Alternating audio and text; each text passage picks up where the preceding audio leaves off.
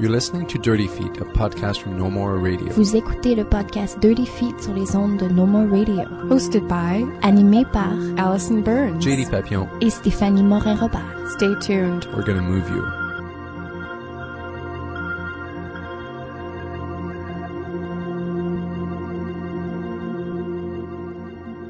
This week on the Dirty Feet podcast, we're going a little outside of our norm of covering dance here in Montreal. We're going to be talking about a puppet show. This is something that I saw in 2013 at the Montreal Fringe Festival, and I fell in love with it. And they were actually so kind as to put a quote from me up on their website. So here's a nice little,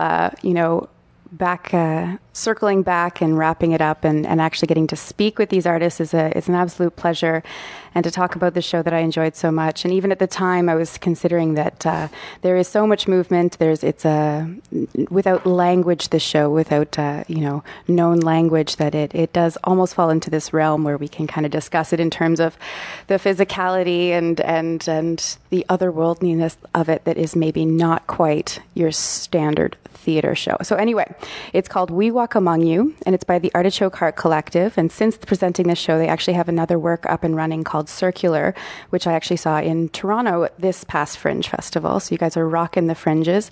You're presenting the work now at Mainline Theatre for a 2-week run.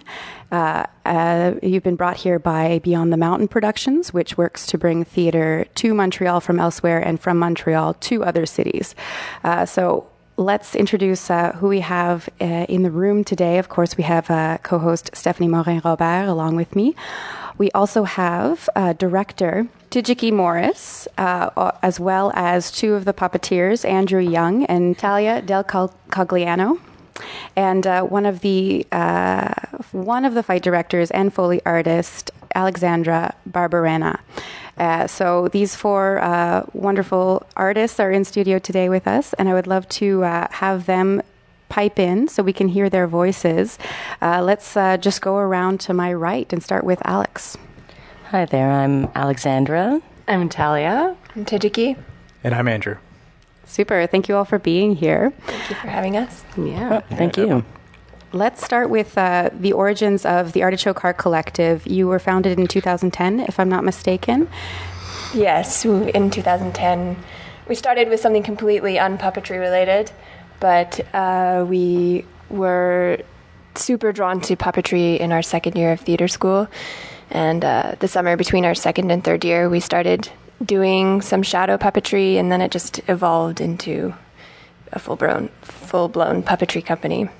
And were all four of you involved since the beginning? No, actually. Myself, Talia, Tijiki, and Michelle Urbano are part of the original production from our third year. Alex was in our class, but came on board later. Mm-hmm. And Andrew, who was a year above us, came aboard a little later on in the process as well. Yep. To put everyone into context, where did you guys study? What school did you guys all meet at? And where did that kind of all initiate? We studied at Humber College in Toronto, and that's kind of where it happened, pretty much. That's where the magic happened. Are there classes in particular that really kind of got that need or that want to start your own company and to start things up, or teachers in particular? The whole program is based off of self-producing, pretty much, like just creating your own works. So we were seasoned from the very beginning, I guess, right? I guess. Yeah, is that fair to say? That's fair to say. It's the program itself is kind of derived more towards not waiting for your agent to call you.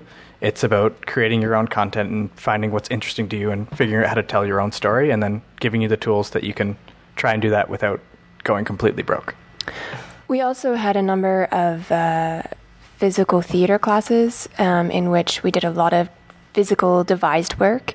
So, I mean, I think for me, and even the way we do puppetry, that's really where we kind of were seasoned or marinated in that kind of work. And in our second year, we actually had a puppetry course, which is kind of where this stemmed from. Mm-hmm. Paul DeYoung, who was our teacher for that, planted the seed, I imagine. And then from there, we just couldn't stop. So not only creating new work, but also creating opportunities for yourself and for possibly others, since there are people who kind of join into this collective and participate in different ways. As far as the puppets that you guys do use, where does that all start? How do these puppets come to life? Because most of this production is about these puppets coming to life, which is quite impressive and really beautiful. I know I was talking to Andrew actually about, him walking home and collecting junk off the road and like that kind of being the start of puppets that he makes for this production in particular, who gave life to these puppets? A lot of our puppets we do found object puppetry. Turn them into puppets. We turn them into puppets. So Tidge, who is the master collector of things, she has an extensive collection of things that she finds, or things that also Andrew mentioned earlier, we pick up off the street. We love garbage picking because that's where all the cool things are on the street. Toronto is so great for that. We see an object that we like, and then we kind of build from there. We start with this particular one. We sat in a room with a bunch of things. With a bunch of garbage. And other things that we do is we start with newspaper and tape, and we'll build things, different shapes, and then we'll see what speaks to us, what their actions are once they are half built. And then we do prototypes from there. But some puppets that are in this show were the original thing from that day in that room. For instance, Greenie Doctor was a piece of fabric that Michelle found and fell in love with. It was just a green furry thing. And she's like, I love this. I want to use it. And so we haven't been able to remake him yet. And then we built the sort of interactions. We build a lot off of improvisation. And having the characters improvise together. And that gave us our place. Mm-hmm. And then oftentimes after we build them, they tell us what they need. Mm-hmm. We don't go into this with an idea of, I want to build a one-eyed, crawly around little puppet thing. It just ends up being, he doesn't have arms, he's only got one eye, he can't speak, and his feet are now his voice because he has no other way to move. Mm-hmm. You use this word embodied puppetry, and I'm wondering if that makes it different than other puppetry, or what does that word mean in the Artichoke Heart Collective? I think for me, embodied puppetry refers to the physicality that is given by the performers.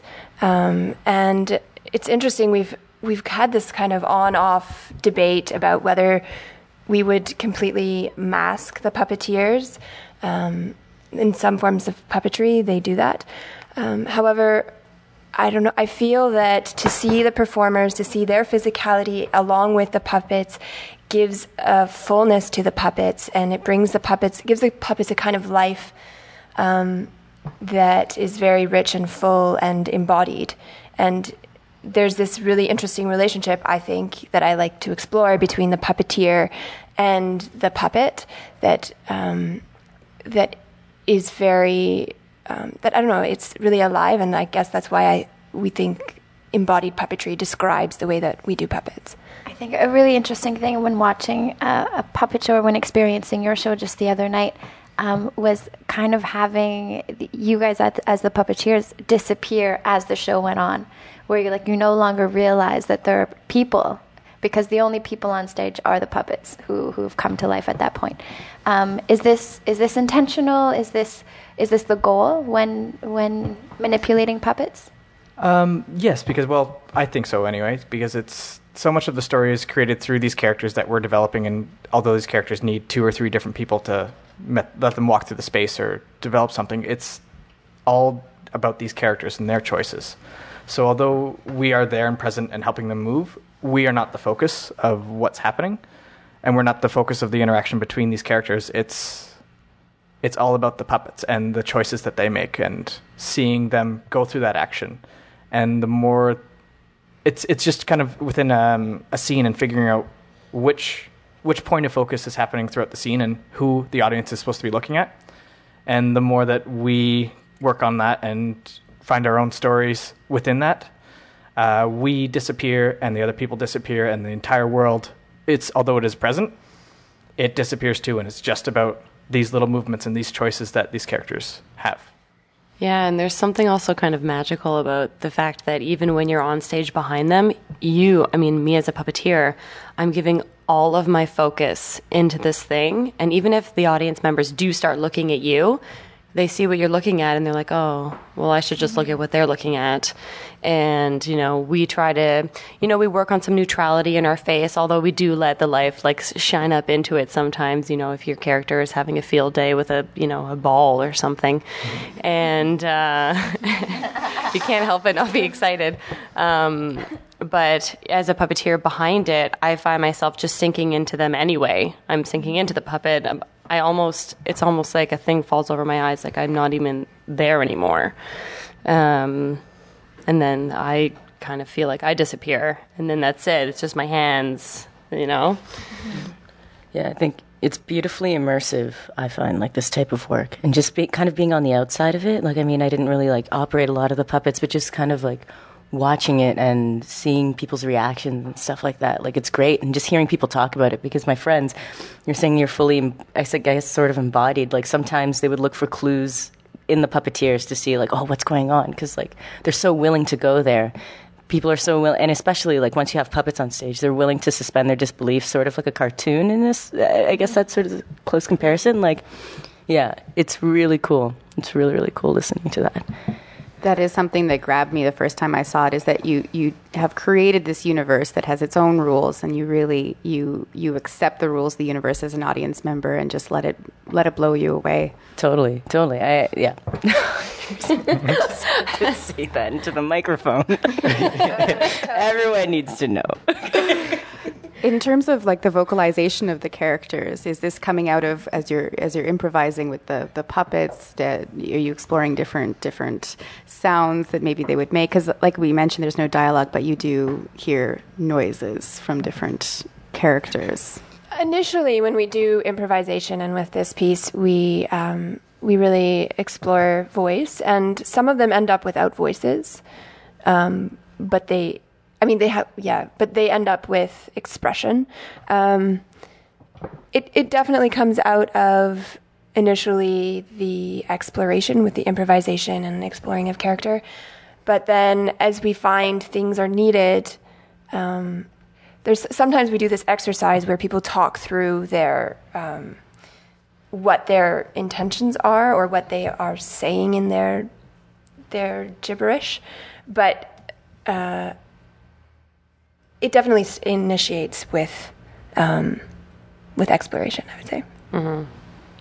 And then we end up saying it. We'll say, our dialogue, and then Tidge will tell us to, okay, mask that, and then mask that more, until eventually you're like, or something, or just, an expressive sound that comes out. Betty, Nurse Betty, is a prime example of a very vocal, very expressive person. And anybody in the audience can look at her and put whatever dialogue they want onto her. And that's the art. I love that part about what we do, because some people were like, oh, I feel like this is what they're saying. And you're thinking sometimes they're bang on.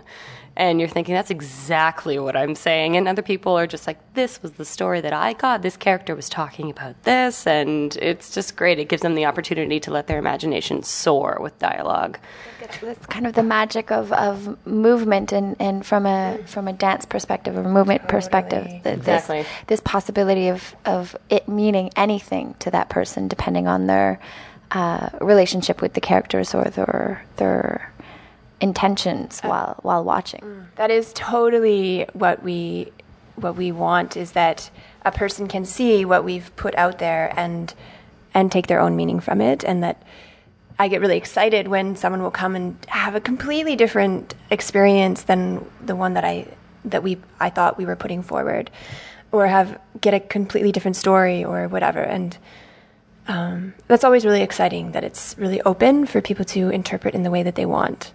Alex, as one of the fight directors Do you do that kind of role for other productions that are more typical kind of straight up theater? And how do you make that work for puppets? Yes, I do. I do fight direction in different contexts. Mostly with humans. This is the first time I've done a puppet show. With humans. Yeah, and so doing that, because I'd seen the show before. I got asked before there was even a fight in the story, which was like kind of cool. So there's this idea of how the puppets already moved, and it was a lot of fun putting it together because David, the other fight director, and he's a puppeteer. He also does Greenie Doctor, and we went to a studio with our other teammate. We were pretty much moving like the puppets, and we had to like kind of account for the puppeteers' bodies as well. So, I mean, there's like a little video of us moving like Claudia and moving like Greenie Doctor, and it's like really ridiculous. We're like, they're like just sort of figuring out the mechanics and like how like it translates from a human body to a puppet body. So it was a lot of moving very, very slowly. And the thing is, also with fighting and with puppetry, is that it has to be so specific. And I think that's with any movement, really. It has to be like super specific in order, because you're not talking or anything. You have to tell the story completely through your body, right?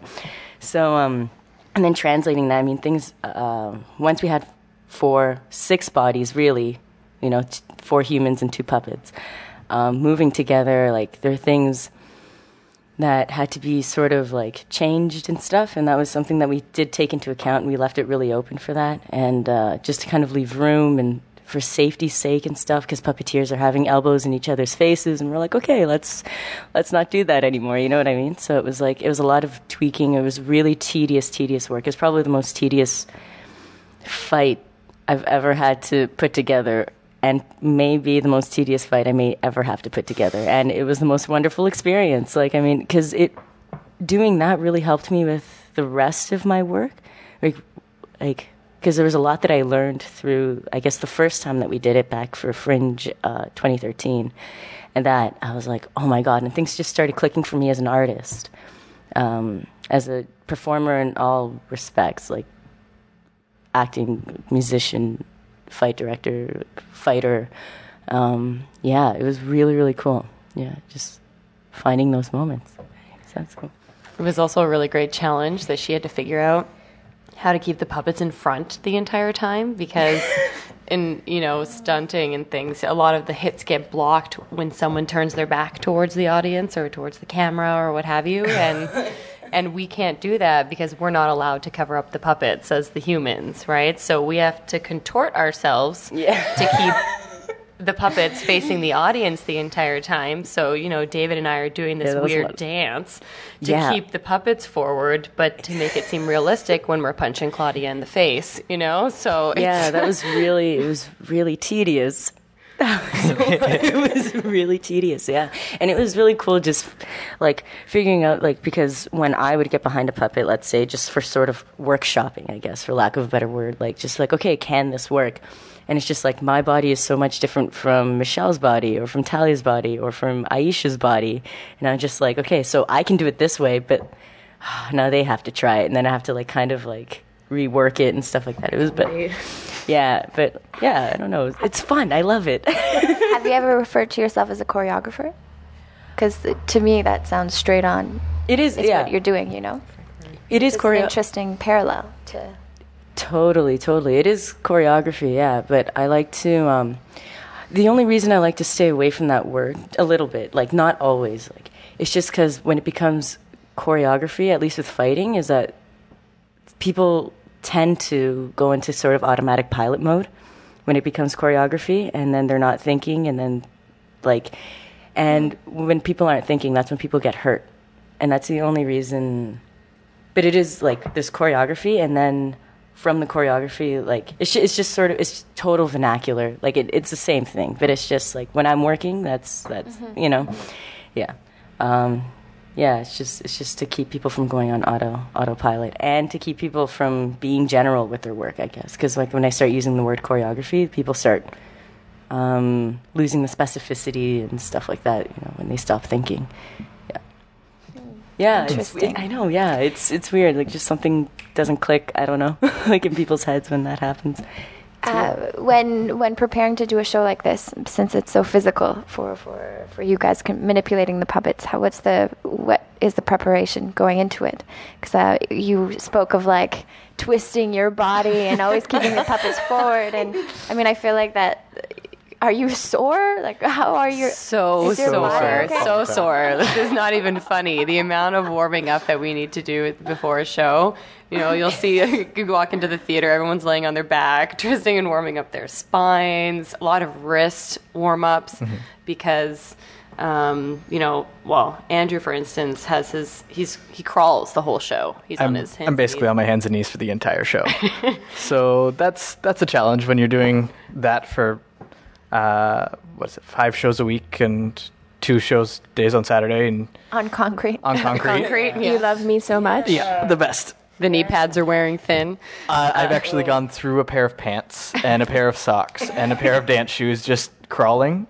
Like there's holes building up in the knees and the feet because they've just worn away from rehearsals or doing the run and yeah. Go ahead. I think though we definitely start, and I mean this particular process we didn't have as much time to do as much as I would have liked, but when we start a rehearsal process or a creation process, we really like to start with physicality, and we from our schooling we did a lot of Grotowski based physical work, so we have this training regiment that we do. And I also try to do exercises based on things such as viewpoints and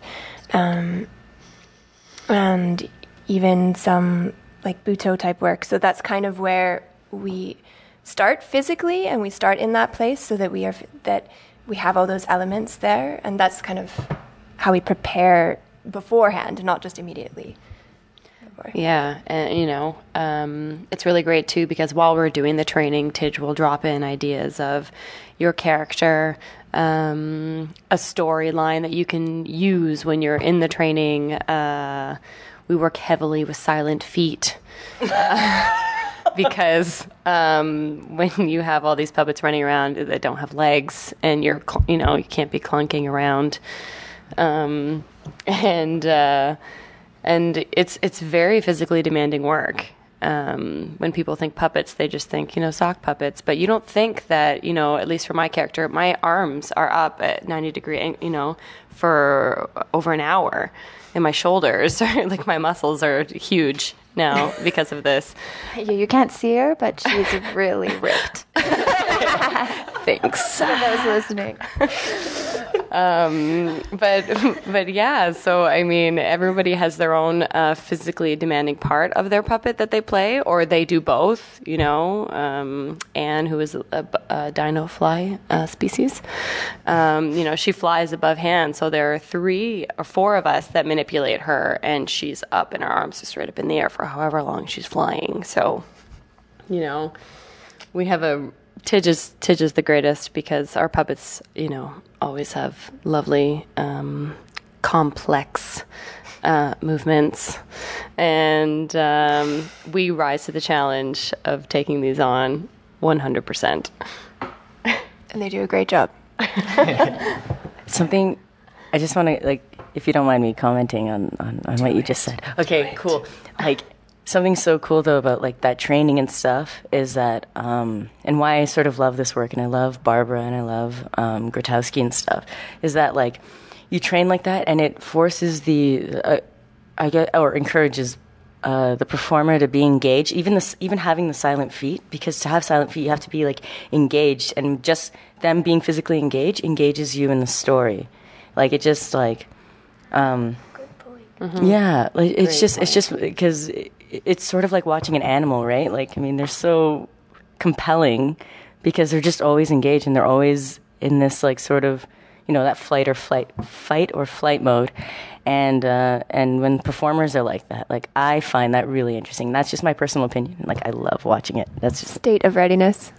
Yes, a state of readiness. That's sort of it's just super, super compelling.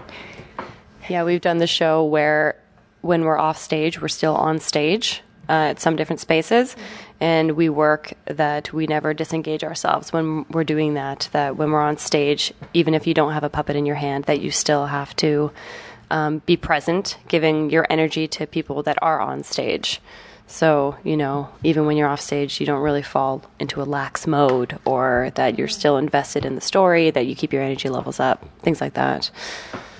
So you have We Walk Among You under your belt. You have Circular under your belt. Can we ask if there's plans for the future of the Artichoke Heart Collective? Actually, we do have we have a collection of shadow puppets that we just did at Centaur on Saturday morning. But anyways, we have plans to make more shows. We're kind of in conversation about what that's going to look like. We're not sure. We've had a busy year, which is fantastic. So we're kind of going back to the drawing board and seeing where we want to, what exactly we want to pursue in our new work. But we don't have any specifics yet. Got to find more objects on the street of Toronto to inspire another show. Yeah, Circular totally came from the objects. This show didn't quite come from the objects, but we collected clocks, and that was the primary. Then I read books on time and time theory and all sorts of things, and it built out of there. But it really started with the object of a clock. So maybe we'll find an object that will inspire us. We're not sure. You just need another garbage strike in Toronto. Yeah. That was the worst. Okay. This has been so wonderful. Thank you all very much for joining us today. We've been speaking with Andrew, Tijiki, Talia, and Alex from the production We Walk Among You by the Artichoke Heart Collective. You can check it out this week in Montreal at Mainline Theatre. All the information's at mainline.ca. You also have the info up on your own website. It's artichokeheartcollective.wordpress.com is where we can find information about you. And Facebook, just search Artichoke Heart Collective. Perfect. So thank you all very much. Thank you. Thank you. Thank you for having us. Thanks. Thanks. See you later. Pew, pew. Pew pew. Puppets. Yeah.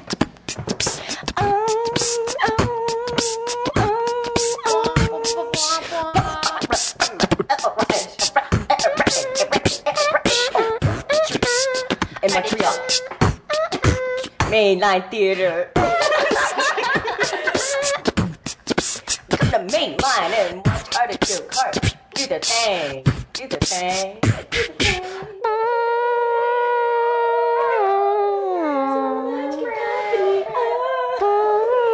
Cacophony of sound.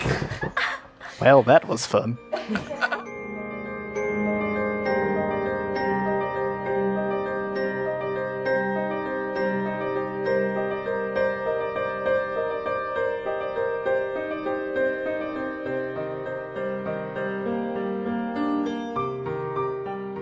Check out the next episode of Edge of the City, also on the No More Radio Network, for another discussion about the Artichoke Heart Collective and their show We Walk Among You.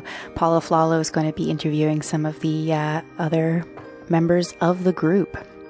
Dirty Feet was previously recorded at the Montreal Improv Theatre and is currently recorded out of Mainline Theatre. Thanks, dudes. Dirty Feet est produit et animé par, produced and hosted by Allison Burns, JD Papillon, et Stéphanie Moret-Robert. You can find out more about our show at nomoreradio.com, follow us on Twitter at Dirty Feet, and find us on Facebook at Dirty Feet Podcast. Vous pouvez écouter tous nos épisodes sur notre site web ou vous pouvez vous abonner également sur iTunes à notre podcast. Listen to past episodes on website or subscribe to the podcast on iTunes.